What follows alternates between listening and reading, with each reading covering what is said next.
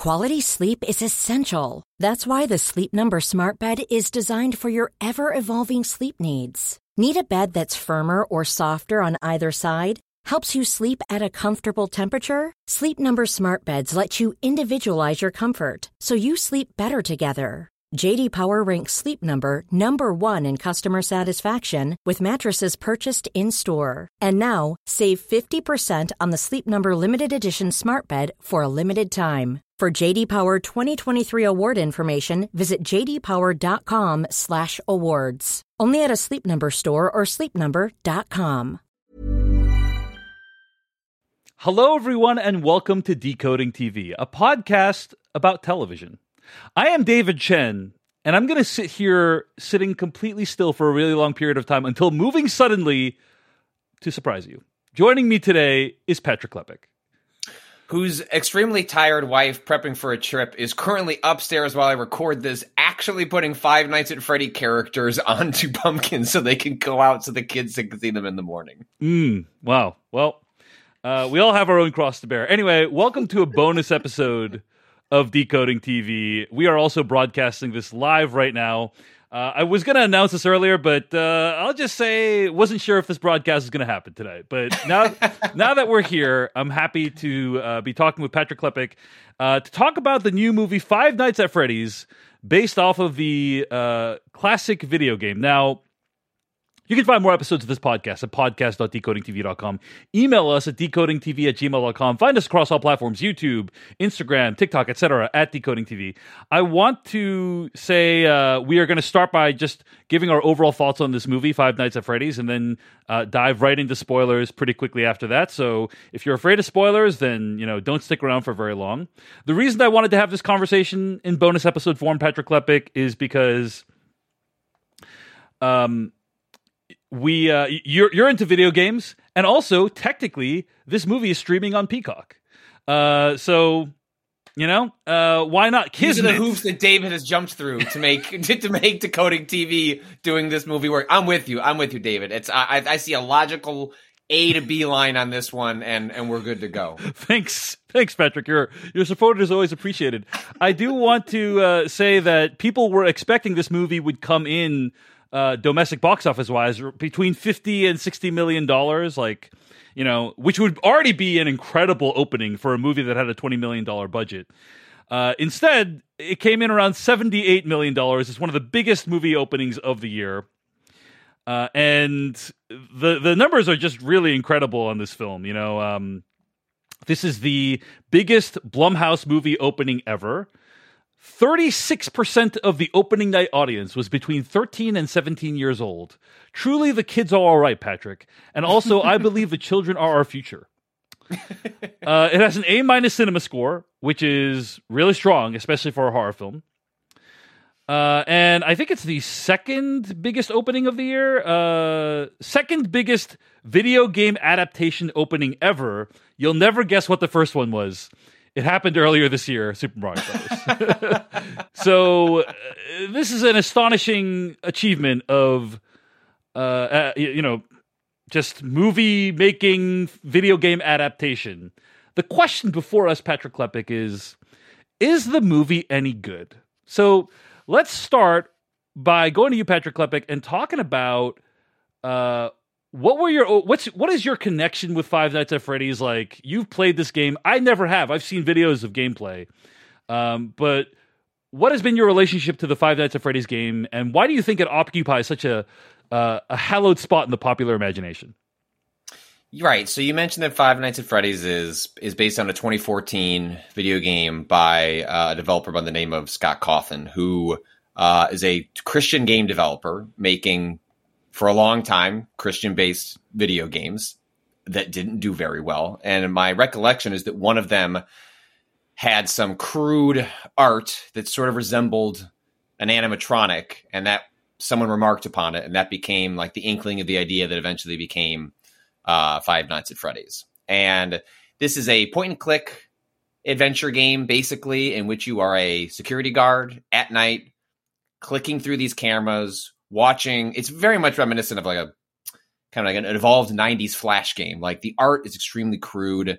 The design is extremely crude, but it's like charming in its own way, and it's well made. It's a jump scare factory. You are just going from screen to screen, watching objects. You don't even watch them move in these early games. They just literally, it's like a slideshow going from one screen to the other. And then when you click over, it feels fairly randomized on like, has anything changed? But you're like scrutinizing the screen, or a shadow's there, or one of the animatronics has moved there. And you're basically trying to manage the power that you have to survive the night. And if you can go from midnight to 6 a.m., you go to the next night, and the difficulty amps up.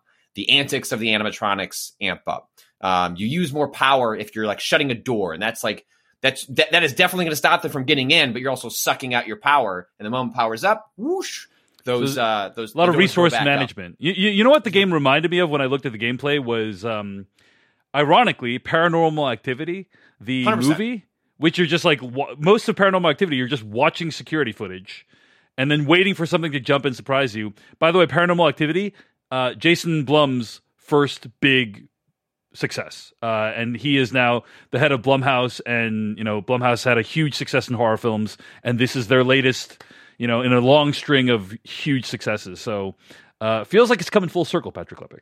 But yeah, no, I think it's absolutely right, and I don't know if there's a direct influence there necessarily on the game, but it comes out of that same kind of era, and like the string of like 7 Paranormal Activity sequels that they made in the wake of that original one, of which I saw every single one. Not my proudest moment, but once I start a thing, I have to finish it. As you will watch all 7 sequels they will make of Friday Night at Freddy or Five Nights at Freddy's. Well, that is definitely after the massive success of this film. So the game takes off primarily because it falls into a very comfortable loop on YouTube and Twitch. But YouTube is more specific than Twitch in this capacity because it's a fun game to play because the consequence is the jump scare, and so that's the game over screen. And also, it's jump scares can be fun. It's not necessarily even done effectively, but you know what the consequence is. You know, if you screw up in the game, you get the jump scare. And so then it's fun when you get the jump scare because you get the game over screen. And what's more fun than doing it yourself is watching other people do it. And so Five Nights at Freddy's becomes enormously popular on YouTube. And what's enormously popular on YouTube? Like creators being watched by young kids. And so Five Nights, amongst a lot of other horror that I often categorize as sort of like young adult horror, in which it like straddles this line between who is it appealing for, what is the level of violence. Five Nights at Freddy's is really the catalyst for an already existing thing, but really popularizes the concept and then gets mixed up in this creator culture that is really taking off at the same time with folks like Jacksepticeye and Markiplier and other folks who were kind of on the ground floor during that era and rose alongside movies like Five Nights at Freddy's, responding to horror games, which itself fueled much of like PewDiePie and these other YouTube creators that became like some of the biggest on the platform. Well, beautiful anthropological description of Five Nights at Freddy's. No joke. Appreciate it. But what was your feelings on the game? Were you like, oh, I'm so into this. I'm Patrick Klepek and I'm so into this. Or I think it's an interesting premise. Like I enjoy a good jump scare factory. Like I like being on a roller coaster. I don't need everything to be the height of art. I don't need everything to be like a It Follows or a Hereditary. Like sometimes I just want to sit down and have someone go, yeah, and like that can be done better and worse, right? And so, beautifully said. There's an art to the jump scare, and some are cheaper than others, some are more earned than others. But Five Nights at Freddy's, I really, the fundamental concept of the game over is the jump scare makes the game over just so tense, because as you're watching it go down, your anxiety goes up.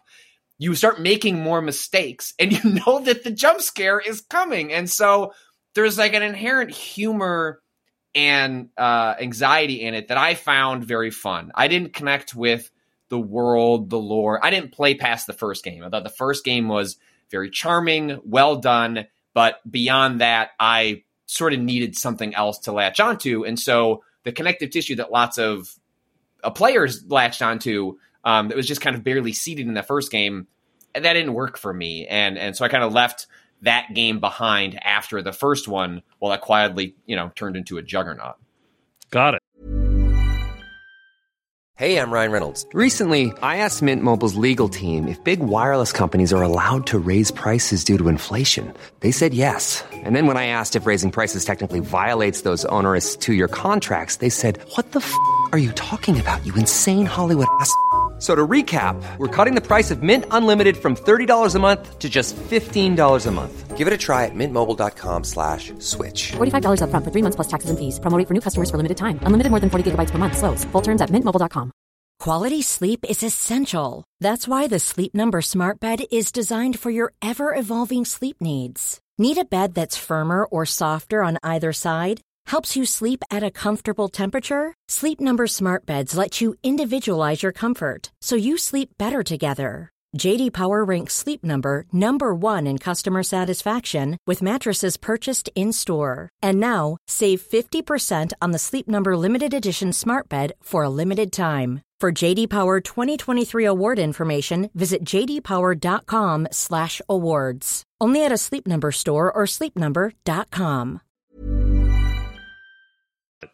All right, so that's the game. It's obviously become like a huge cultural phenomenon. In comes this movie, which was released simultaneously in theaters and on Peacock. The plot of this film, directed by Emma Tammy, quote, a troubled security guard begins working at Freddy Fazbear's Pizzeria. While spending his first night on the job, he realizes the late shift at Freddy's won't be so easy to make it through, end quote. This movie stars Josh Hutcherson, I would say, is probably the biggest star, but there's also people like Mary Stuart Masterson is in the movie, Matthew Lillard. It has a solid cast. Let's talk about overall thoughts, Patrick Klepek, before we dive into some of the spoilers. What do you think overall of this film? I think it's pretty bad. Wow. The thing is, I cannot separate the viewing experience of watching this movie from the way that I did, which is that I watched it alongside my 7-year-old. She has talked about watching this movie for as long as the trailer's been out, so a year-ish, maybe a little less. And did she kind of latch onto like the YouTube culture of the game, or did she like playing the game, or both? No, these characters and characters that are adjacent and inspired by them are everywhere. And there's been a Five Nights at Freddy's, I'm not as steeped in the media history to say this with like complete confidence, but has led to a sharp rise in, or at least happened concurrently with a sharp rise in kids liking, for like lack of a better term, like twisted kid care, like essentially like things that look cuddly but are a little fucked up. And Five Nights at Freddy's, Poppy's Playhouse, like just you can Google like things that are just like this, like. These are all over YouTube and Roblox, and Roblox specifically. Like Roblox is full, like recommended to kids, like all these like tortured, evil animatronic and other characters. Some that are ripped off from Five Nights at Freddy's because copyright infringement is rampant on places like Roblox, and others that are inspired by Five Nights at Freddy's, but play in the same wheelhouse. I mean, you walk into a Spirit Halloween or a Target, you will see aisles full of these like kid adjacent. Kind of messed up looking characters. And so my daughter falls for these characters devoid of the context of the game and then asks me about them. And then I start filling in that context for her. And then this trailer comes out and she's like, well, we got to watch the movie. And in our house, my children's relationship with media they aren't allowed to watch is broadly, I don't believe that media, and science backs this up, like does not cause actual harm. And so I use my children as a guide over like, what do you think? What do you think you can handle? I will open the door. We can walk in. If you don't want to do this, we shut the door and we walk out. And then that's how I manage my children's relationship with media. And so if you think you want to watch, obviously there's like rules, like I am not, and that's how Patrick and his kids ended up watching Two Girls, One Cup. Yeah, that was Martyrs, and then that it was just like right back to back. Not the remake. We go to the original source. It was 120 Days of Sodom, followed by Two Girls, One Cup, and then Five Nights at Freddy's. Was the media diet? And so she, like every other day, like for the better part of a year, would like ask about this movie. Can I look at pictures of it? Can we watch the trailer again? And was trying to decide whether she wanted to watch it. And so, long story short, the first night we tried to watch it, we made it 5 minutes into that initial kill. it was too much. She's like, I don't want to do this. Like, I was a little disappointed because I was like, well, I want to see if this movie turned out any good. But okay, I'm going to respect that you don't want to watch it, and we'll give it another shot this weekend if you're up to it. And then on Sunday morning, I was like, hey, it's daytime out. We've got some time to kill before we're doing today. Do you want to try and watch it in the daytime? She's like, yeah. And just like start to finish, glued, like on the screen, explaining the character relationships to me. And so, and we'll unpack it. I think this movie is pretty poorly made. I think a lot of it has more to do with this script is just atrocious. It's co-written by the game's creator. The convoluted lore of Five Nights at Freddy exists. That doesn't necessarily mean that it's like well written. And I think that directly translates to a very messy, bloated, slow script for a movie that should not be nearly 2 hours long. It is like ungodly long for what it has. About like 45 minutes of plot worth of plot. Yeah. And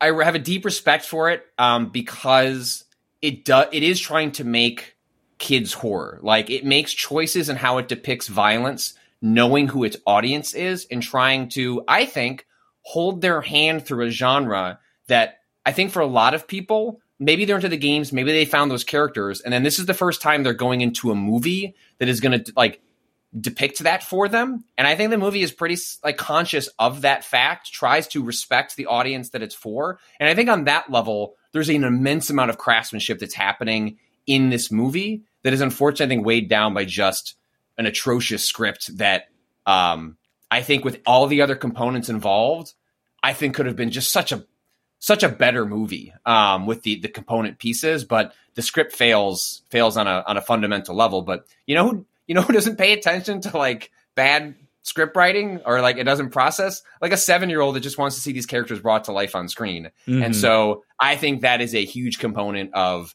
and also the ability to go, I know what that is. I think for a lot of children, this is similar to like the MCU, in which like characters I've seen in video games, in animated shows, and comics, seeing that brought to life on screen is magical. It has its own inherent value, basically. That has power. And for an industry that is struggling in so many ways, from COVID, from other media options that young people have, to these ongoing strikes, like, I'm just excited that kids wanted to go to the fucking theater and we're psyched to do it. Figure the rest out later. And if Five Nights got them in the door, that makes me happy.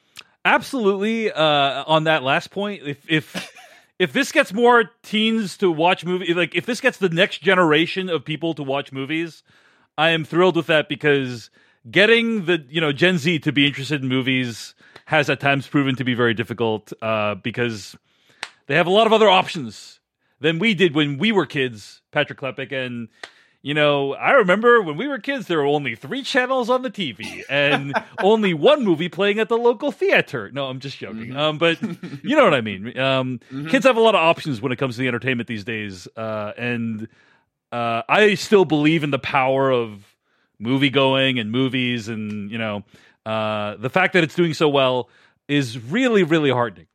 All that being said, let's talk about all the ways in which this movie is terrible. And I do want to just point this out. Like, if you are of the ilk of what I just described, like, if you love this movie or you had a great time, just don't watch or listen to what we're about to talk about. I don't think it's going to be beneficial for you, But if you want to hear a somewhat detailed deconstruction of Five Nights at Freddy's, listen on, won't you? I agree with everything you said. I think that the big problem with this film is the pacing.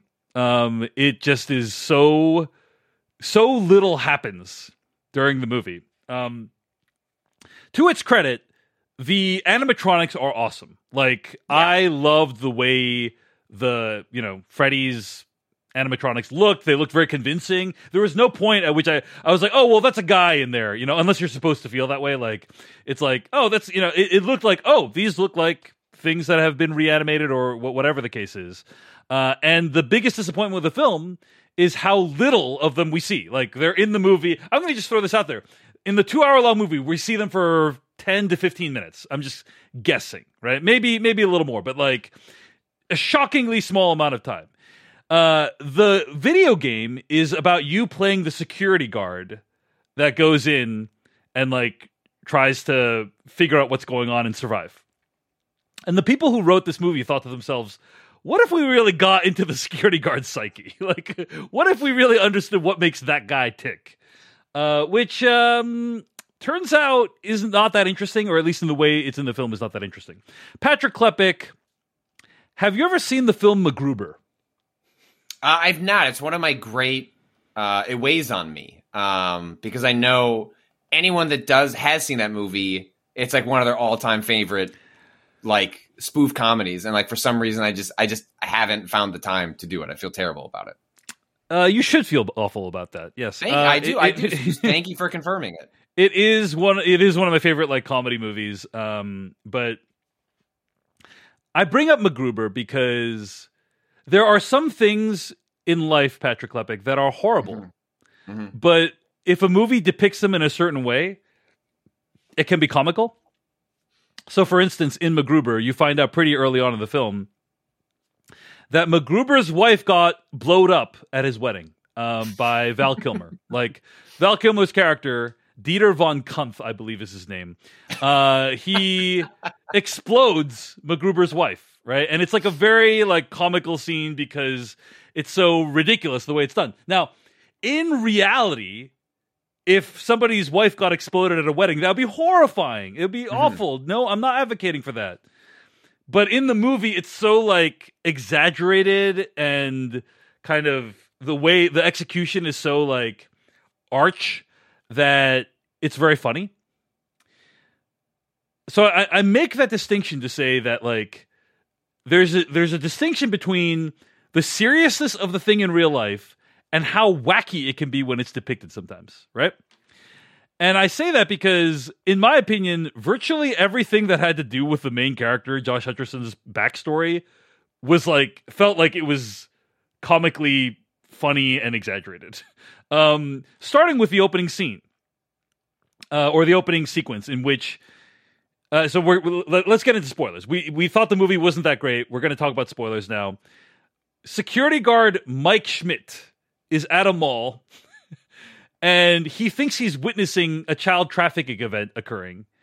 And so he grabs the parent and just starts freaking wailing on him. Like, literally, did you see the scene in Fight Club where Edward Norton destroys Jared Leto's face? Yeah. Like, it's like, not quite like that, but it's like, oh, it's like that level. He's just freaking wailing on this guy.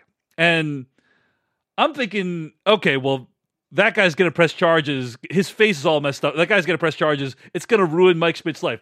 Turns out he just gets a slap on the wrist and gets recruited to work at Freddy Fazbear's Pizza. That's his punishment. He's like, oh, well, you got to work at this terrible night security job. It's like, okay, well, I think Mike Schmidt got off pretty easy. But I thought that was like a ridiculous sequence because it was so over the top. And that's something about this movie, by the way. I think it's really trying for like a heightened over-the-top reality between all that stuff, the Mary Stuart Masterson trying to adopt his daughter plot, like all that just felt it didn't feel grounded in any kind of reality. Patrick Klepek, what do you think of the tone of the movie? No, I'm with you, and I think it speaks to, again, this is the blessing and often the curse of having original creator, like, is this really an adaptation or is it a translation by the original creator exerting an enormous amount of control? Because the arc of the Five Nights at Freddy's games is like, David, I implore you after this, maybe not after this, like give yourself a little bit of space. Go read a Wikipedia entry about this, like the lore, like you will, wherever you think it goes, how convoluted you think it might be, it's like exponentially more than that. And you see that filtered down from these later games into this film where it's an attempt to like retcon in, backfill, drama, exposition, explanations, like connecting the dots. And right. I think a lot of that is happening in this film. And it's almost like you can feel the filmmakers wrestling, like I don't know what the relationship was with the creatives on this film, but it almost feels like they're just rubbing their temples and going, okay. So he gave us this shit sandwich. So what are we going to do? Like, we're going to have to eat it, but like, maybe we can process it into something else. Let's let's kind of like mush it up into like a milkshake potentially. I know Scott told us to do that. I know Scott, he owns the IP. But like, what can we do about this? Like, Scott's on set. Like, so what you're talking about is like, I think in the initial game, for instance, there's no explanation for like why these animatronics are attacking you, right? Like, it does not convey like what they represent. It's highly limited. It was not intended like, but then like story Bible. As the games go on, it becomes more clear like what's going on. It's perhaps there's like ghosts inhabiting where the ghosts come from, and like all that stuff is then explained in the video games over time. But this is a movie that kind of tries to like compress all of that lore, or not all of it, but like a significant portion of it. A lot is like spread over several games. Like, we're in spoiler territory, so like the Matthew Lillard character being the father, he's this character called Springtrap. And I don't think they actually utter that name because I don't think he's becoming Springtrap at the end of the game when he's kind of getting trapped in the suit. But like, that was a huge, like, if you go and like look on like YouTube and people like recorded reactions of like folks, like, you hear the kids go nuts. They're like, Springtrap's not supposed to be, this is the first one. And so, it's one of those things where it's almost as though like the target audience for this movie is so specific that if you are outside of what it is aiming at, it comes across as complete nonsense because the movie's not giving you like its own language to work with. Like if you don't speak it, then you're not going to connect on its level. And because this, like the bones of it are so poor, you know what I mean? Like it's like, all right, well, I'm already a fan. I don't speak the language and I can't point my finger at like, oh, I know that. Well, then you can't fall back on, well, but like the it's really tense and like the characters are interesting. The drama's good. Like there's nothing else there at all. It all falls apart if like the references don't, and the literal act of adapting to live action doesn't work for you. Because I'm with you. None of that stuff. It's melodrama in this like the most laughable way. There's just like nothing to it.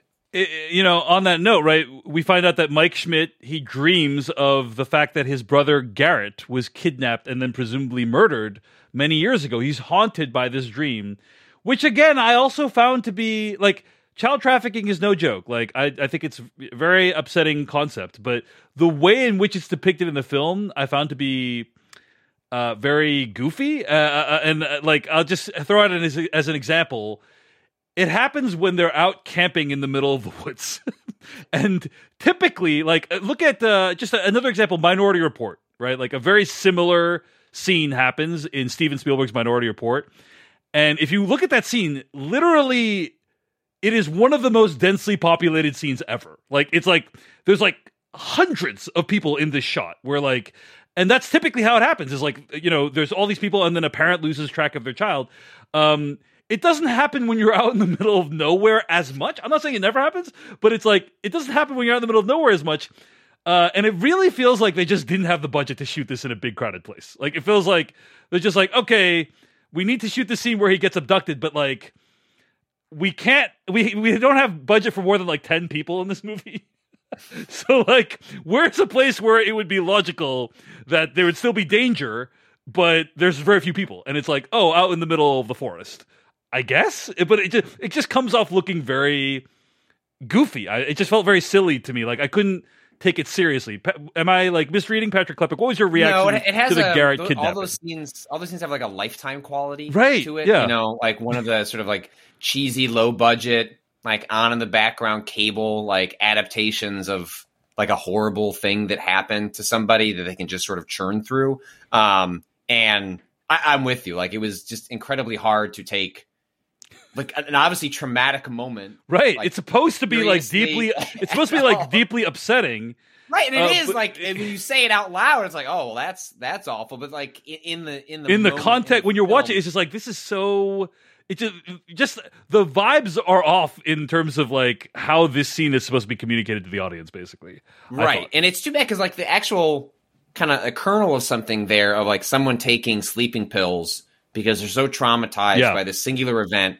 And they think to themselves, well, at some point when I moved my head from left to right here, I saw something. I just didn't process it. I just didn't sort of like actually categorize it in memory. And if I just go back there, maybe I'll unlock it. Like that is a like neat idea. It's also like very convenient because it allows them to sidestep the actual mechanics of the video game, of which they are just not present. Which is like they have the office, but then the whole point of the game is you are sitting in the office going through these cameras, and then now I get they wouldn't be managing a power. That's just a crude gameplay system in order. But like essentially, the movie is like, all right, well, it'd be kind of boring, I guess, if he's just sitting there in front of the security system for 6 hours. So he should sleep through it and then just wake up later, and we'll skip that whole part that is the basis of the game, which I think speaks to like a less of an interest in translating, which I think you were getting at earlier, actually makes sense as a pretty, especially Paranormal Activity, where it has a concept of like night one, day one, like night two, day two. And like you have a familiar cycle you could go through where you can imagine a film adapting that, like sitting behind the desk, the cameras, like you could do like a under 90-minute film that was like pretty effective that way. But this movie's way more concerned with... It's more ambitious than that. It like wants to do more. It wants to be like, you know, tell the whole story of Mike Schmidt, the entire life story of Mike Schmidt, and how, like, you know, going through this seminal event of being the security guard at Five Nights at Freddy's helped him to exorcise his demons, right? That's kind of the story tells. And so I can't fault it for being more ambitious, because you're right. Like, that sounds like potentially a cool movie. Like, very cool low budget movie where it's just a guy looking at security screens, you know, and figuring out a way to like shoehorn that mechanic into a film could be interesting.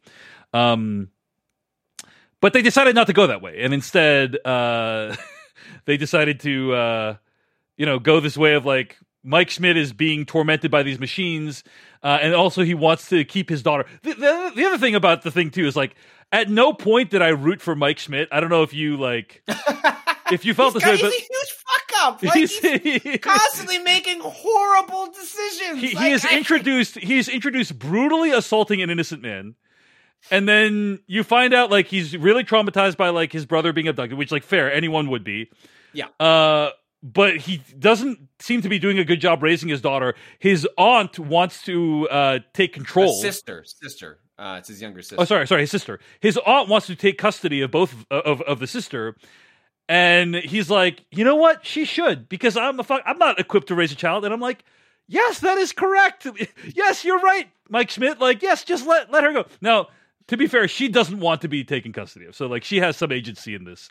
But the whole time I was like, dude, Mike Schmidt, why are you fighting for this, man? Like, this is and by the way, he actively endangers her, you know, multiple times in the course of the movie. What was your relationship with Mike Schmidt? Were you like, I really support this guy? No, I mean, like, again, like, it's like, well, you got me. Like, his brother was kidnapped and probably brutally murdered, so I guess I still feel bad for him, and that would probably cause me to make some poor decisions in my life. But the movie really wants you to like sympathize with him on a moment-to-moment basis, and not just as a like broadly, like, wouldn't you feel sad for a person that went through this? And it's just the movie does. Like over and over has his character making boneheaded decisions that do not seem in line with somebody that wants to like wrestle control of their life. And some of it is honestly down to performance. I honestly think the acting choices for Mike, whether instructed or chosen by the actor, like give a real like sleepy, lazy like quality to the character that makes them hard to root for as a protagonist, where it's like if something was like coming through beyond these poor choices, and I don't know if that's down to directing. I don't know if that's like there's just no good words on the page for us to get like I don't know where that breakdown happens, but I often found myself just like hard to get situated in his shoes, and your other options as a viewer are difficult because the character, like the sister, she doesn't talk that much. She doesn't really open up as a character until much later. The cop is just a completely really makes no sense until we get some reveals towards the end. Right. Like well, you came and over to be and said clear, you were gonna- to be clear, nothing in the movie makes any sense until you get to the end, right? Like it's correct. like, why would you hire someone to watch an abandoned Chuck E. Cheese? It doesn't make any sense. Of course, we find out in the end there's reasons for that. Why is this cop spending what seems to be her entire shift? Like just hanging out with this guy at the abandoned Chuck E. Cheese, right? If Like you want to kiss him, just kiss him. But like, it seems really weird. They're coming up with a lot of excuses to come over and hang out with. Like that whole bit where those folks come in and ransack the pizzeria, and then she goes to show up and be like, "Hey, I'm gonna have to file a report, and that's criminal negligence." And he's like, "Hey, you want to go hear a sob story by the river?" And like he explains this whole deal, and she's like, I shouldn't report that. You're right. You know what I mean? Like, no, like, what? I mean, obviously it makes sense by the end of the movie because she has, like, her motives are nefarious or at least in cahoots in a way that she has ulterior motives, right? Right, but none of it makes... And she's not being communicated as an untrustworthy character in the moment. She is meant to be somebody showing sympathy for a person that clearly needs, like, a helping hand. So it just makes it feel just utterly nonsensical because like these characters aren't acting with any motivations that like it's a plot hole that's not a plot hole until I know what fills the hole with the plot, but it feels so odd in the moment. Like there's just nothing to grab onto except just I really hope we get back those animatronics like literally as soon as possible because that's like I want to see them blink again. Give me the cupcake. Give me the cupcake. The cupcake's good. There's also this subplot where Jane, the aunt character, hires a group of vandals to trash the restaurant to get Mike fired, right? And I'll just say that I don't know that she chose wisely in terms of the group of vandals that she was hiring. This is the most eclectic group because I think like the babysitter's in there, right? Like, yep. There's like, you know. The babysitter's boyfriend. I don't know who the other guy is. Guy who looks like he comes from like a grunge band in his 40s and 50s, and then like a teenager who looks like he works at the local pizzeria, and it's like, you know, and then you just throw all of them in there and then trash the place and hope that goes well. Of course, it doesn't. Anyway, so eventually, what happens in the movie is you find out that the animatronics they want to absorb Abby into their collective, right? That is to say, Mike's sister. They want to absorb Abby. And then turns out, not only is Matthew Lillard's character, the guy that hires Mike, the father of the cop character, right? But he's also the person that has entrapped these children's spirits in these animatronic dolls. Am I right about that? Like, what's... You are. There's, they don't get into the real mechanics of it, but yeah, he's a serial killer that has murdered Garrett and 5 children by hiding their bodies in the animatronics, and their souls are under his control. That is the big reveal at the end of the film, right? Yeah, we don't get the explanation for the control. We just know that he has it, but we know that to avoid getting caught, he hid their mangled bodies in the animatronics. So I guess he put enough like chemical spray in there so like the smell didn't radiate off it, but like whatever, like I don't care about the logic there, but he hid the bodies in there, and then at some point there's a bit of a, at least in this film, a yada yada yada, and then children's souls are infused in the animatronics. Yeah, and I gotta say, like, the conclusion of the movie plays out in a very anticlimactic fashion. I don't know about you, but I was not thrilled by it. Like, the idea is that they're supposed to have this big confrontation, and Matthew Lillard's character, a.k.a. I think Steve is the name of the character, Steve Raglan, a.k.a. William Afton. You're supposed to be like, oh, they finally turned the tables on this guy. And, there's literally nothing happened. Like, basically his machine, they trigger his animatronic that he put on, so that it starts like impaling him. That's kind of what happens right at the end. But that's it. There's no action scene. There's no like, oh, they did something really clever. I mean, they did something. Like Abby, shows her drawing to the animatronics and they turn on William. That's kind of what causes them to turn on him. But like, there was so little that happened until that point, and then the big climax was so anticlimactic. It felt like just very deflating. What did you think of the final sequence, Patrick Klepek? Well, I at least knew that. I'm so glad they cast Matthew Lillard. He is wonderful in the very brief amount of screen time that he's like great as the kind of slimy, like work recruiter character.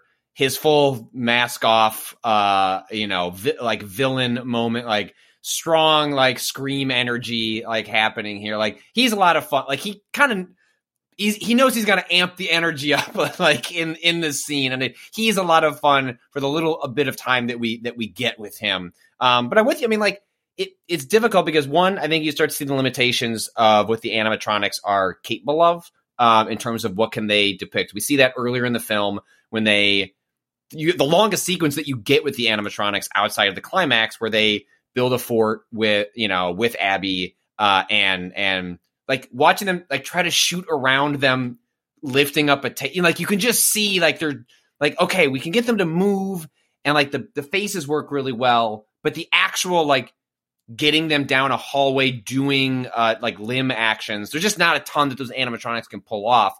And when you get to the finale, I think that collides with a distinct lack of character development for any of these kids we're supposed to feel sad about, right? Like we get precious few moments of like we have this whole framing device of going into this dream, but we don't like hear any of the stories about these kids. Like, what has it been like for, you know what I mean? There's nothing to emotionally sort of hang on to other than the broad explanation that he murdered these kids, sad, put their mangled bodies into animatronics, also sad. But we don't have any insight into who they are. And is that because when, you read that Matthew Lillard signed like a 3-picture deal for these films that like, they're saving development on like any of these characters for future films? That's certainly possible. But I think it leaves the entire climax to hinge on if you are not a kid like oogling at like the set piece of it all, essentially like how far can Matthew Lillard take you here? Is not far enough? Well, like there's not much else for you here. I think you're right to praise Matthew Lillard, though. He really is giving it his all, and like his commitment cannot be questioned, right? But I would agree with you. The finale gives you precious little to hang on to, other than the twist of, hey, their bodies are the blah blah blah. We have some questions in the chat from somebody named Native Indie who is asking about. I think is concerned about the PG-13 nature and whether this is a movie that is safe to watch for children. I know your philosophy is, let's just say, radical permissiveness, Patrick Klepek. No, I'm being facetious. I say that's right. Yeah. But would you recommend this for children? It's PG-13. I think the gore and terror is fairly light. I will say, one of the opening scenes of the movie is like an animatronic device being shoved in this guy's face that has like all these gears and terrible things that are going to like mangle his face and kill him. And I do think if I had watched that when I was a kid, that would be traumatizing. Like that's a very scary idea to have your face all messed up by like a machine, that was probably the scariest thing in the whole movie for me. Like nothing else really came close to that idea, which appears several times during the course of the movie. But I'm curious, like, do you feel like your children will be traumatized by this, or like, this is a movie you feel okay recommending to kids of a certain age? I think I don't think it's shocking that I watched this in 2 phases with my kid, which was the first 10 minutes. I don't want to do this anymore, Dad. Okay, we turn it off. And if you don't want to do this anymore, I'm not here to force you to do it. I'm just here to be like, bumpers for you as you figure out, what you can handle. And then I'm not shocked that she said, "Can we just not watch the first 10 minutes?" And I was sure.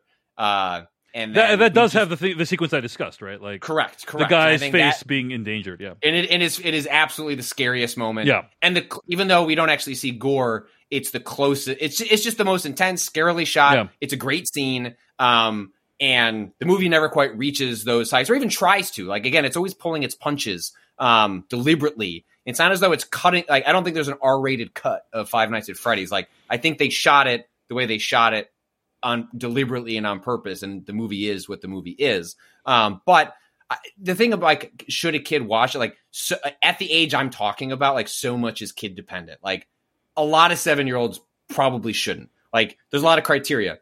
Does your kid easily get nightmares? My kid doesn't. She has never had a nightmare in her life. She finds herself attracted to horror and horror adjacent media already. So she is, like, seeing things that are violent and is comfortable and, like, is able to process that in a healthy fashion. So I felt okay having her watch that until the moment that she wasn't. And most parents are going to be on a gut check, like, because I'm writing a story about this over at Crossplay. And I was like, a bunch of parents like, yeah, my kids love like the Funko Pops for this thing, and, like, they love Five Nights at Freddy's, but then they won't make it 5 seconds into the trailer before we turn it off because the scary music kicks in, and they're like, so I'm not letting my kid watch this because I know exactly how they're going to react. And so I think outside of that range, I think you had mentioned earlier, like, the demographic of this was like highly concentrated in, like, 11 to 13, 11 to 14, like, as you're getting into that early teenage range, or, like,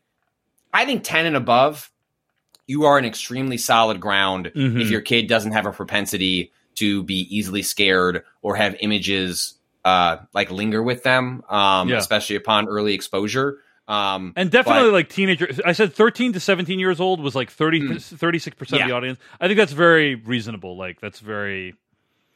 You know, I feel like I could probably handle this if I was a teenager, you know? So yeah. And again, because a lot of the violence is not explicit. I think the goriest it gets is a couple of, like, slashes on an arm, but it doesn't linger. Like, a body is split in half, but it's seen in shadow, in silhouette. At one point you see some bodies on the ground that are like gory. They were like the people who were killed earlier. But again, it's like brief shots. It doesn't linger. It's not going for that level. It's not a gross out movie. And, like, the violence exists because they are animatronics that want to kill you. But it doesn't linger in the way that it's very easy to imagine an R-rated version of this film. It has all the elements to be much more intense. And you know, you can go watch that Nicolas Cage, like, Willy's Wonderland or something like that if you want something that really turns the screws a little bit more. But it's very much like, I'd say under 10, your mileage may vary. Know your kid. Above that, I think you're going to be on pretty safe ground. It is no more intense than you know, it's not that more intense like the Goosebumps show that's going around. If your kid can handle that, this is just like a little above that. It's just a little more explicit with the violence. So the end of the film, the serial killer is impaled by his own animatronic, which is like, wow, you did classic. Hoisted by his own petard. You know, they always get you the way you never expect, aka your own killing machine that you have donned yourself for no apparent reason. So anyway, they drag Vanessa off. Like, Abby is saved. They drag Vanessa, the cop, off. And she goes to the hospital, and she's basically in a coma, as far as I can tell. And that's where she ends the film. So we don't know whether Vanessa lives or dies. I have a feeling she's going to live until the next one, though. That's just my guess. Yeah. Oh, they were holding hands, David. Like, come on. Denied him this love? I'm going to go out on a limb. I'm putting my whole professional career on the line. And I'm going to say I think Vanessa's going to survive till the next movie. Wow. Unless she is recast and they decide they don't need that character anymore, in which case she's going to die off screen. And then Mike and Abby, I guess all their problems are solved at that point. Everything just goes back to normal, right? That's the end of the movie. So yeah. What have we learned, Patrick Klepek? What are our thoughts here? I mean, I do think that this is clearly a movie that's not for us. You know, this is a movie that's for people who are like, get that joy out of just seeing these characters come to life, as you so eloquently put it earlier on in the podcast. And I think the big lesson for me is that there is a massive market for stuff that is just not on anyone's radar. Like most of the or not anyone, adults' radar. Like most adults, if you're like, hey, you're gonna go see Five Nights at Freddy's, they'd be like, who are you, sir? This is a Wendy's. But if you asked a friend, they would say, I don't know what you're talking about. And there's clearly properties like this that, like, sometimes they take a crack at it and it's like Assassin's Creed and no one goes to see it. And sometimes they take a crack at it and it's Five Nights at Freddy's and it's a massive, massive success. And you just can't underestimate how much people want to see certain video games be rendered with some relative reverence. Like, I even though the gameplay is not replicated, like, it seems like they didn't dishonor. It loves the material. I think the material, fault, right? Exactly. Like, so I think a huge part of the problem is that it is too referential to a lot of the indulgent material in the games to function as a more broad appeal movie as opposed to the Five Nights at Freddy audience. Yeah. Closing thoughts, Patrick Klepek? Look, I have such complicated thoughts about this movie because, I never really want to watch it again, and yet there's a good chance I'm going to watch it 20 more times in the run up to the sequel. And on the one hand, it's been a colossal waste of time, and may God have mercy on your soul. Right. On the other hand, you can't wait to see it again. I don't know if I can't wait, but I've been fortunate to do these podcasts with you and talk about, a lot of TV shows, and in this case, a movie on a television show streaming service. And I was not that excited for my kids to get into video games. I knew it was going to happen because they're just surrounded by it. It is just part of their lives in a way that they just take for granted, in a way that I couldn't, because it was just, I grew up as video games became popular and a part of culture and a part of my life. And, and I write about video games every day. I think about video games every day. And it's just like, sometimes with my kids, I just wanted to not think about video games. And so, if video games are my career, like, my actual passion is like the horror genre. It's like the thing that means the most to me. It's like the only physical objects I own other than like horror literature is like, 350 like Blu-rays and 4Ks that I have, like all horror movies. I don't buy any other films. It's just the horror genres. The only ones that I buy discs for. And so I have no intention of forcing my kid to get into something they don't want. But if you're asking me, like, would Patrick be so over the moon if his child like went down that path and like I got to hold their hand while they did it? Like, abso-fucking-lutely. And so I don't know what Five Nights at Freddy does. I think this is going to be a gateway movie to a lot of kids to like, this gives me a sense of like how I react to a horror film, like what I like, what I don't like, what's fun about being scared, what's not fun about being scared, how to do that in a safe environment and like manage those feelings. I don't know where my kid goes from here, and maybe it's just Five Nights at Freddy's and it's nothing else. But like, for that brief moment, similar that when I sat next to her, like holding her hand during like Super Mario Brothers in the theater, like that was like a generational like thing we got to share together in a movie that was just okay, very pretty, but just an okay as a film. Here is a movie like I don't really like as a film all that much, but like as an object that connected the two of us and like an interest that means a lot to me.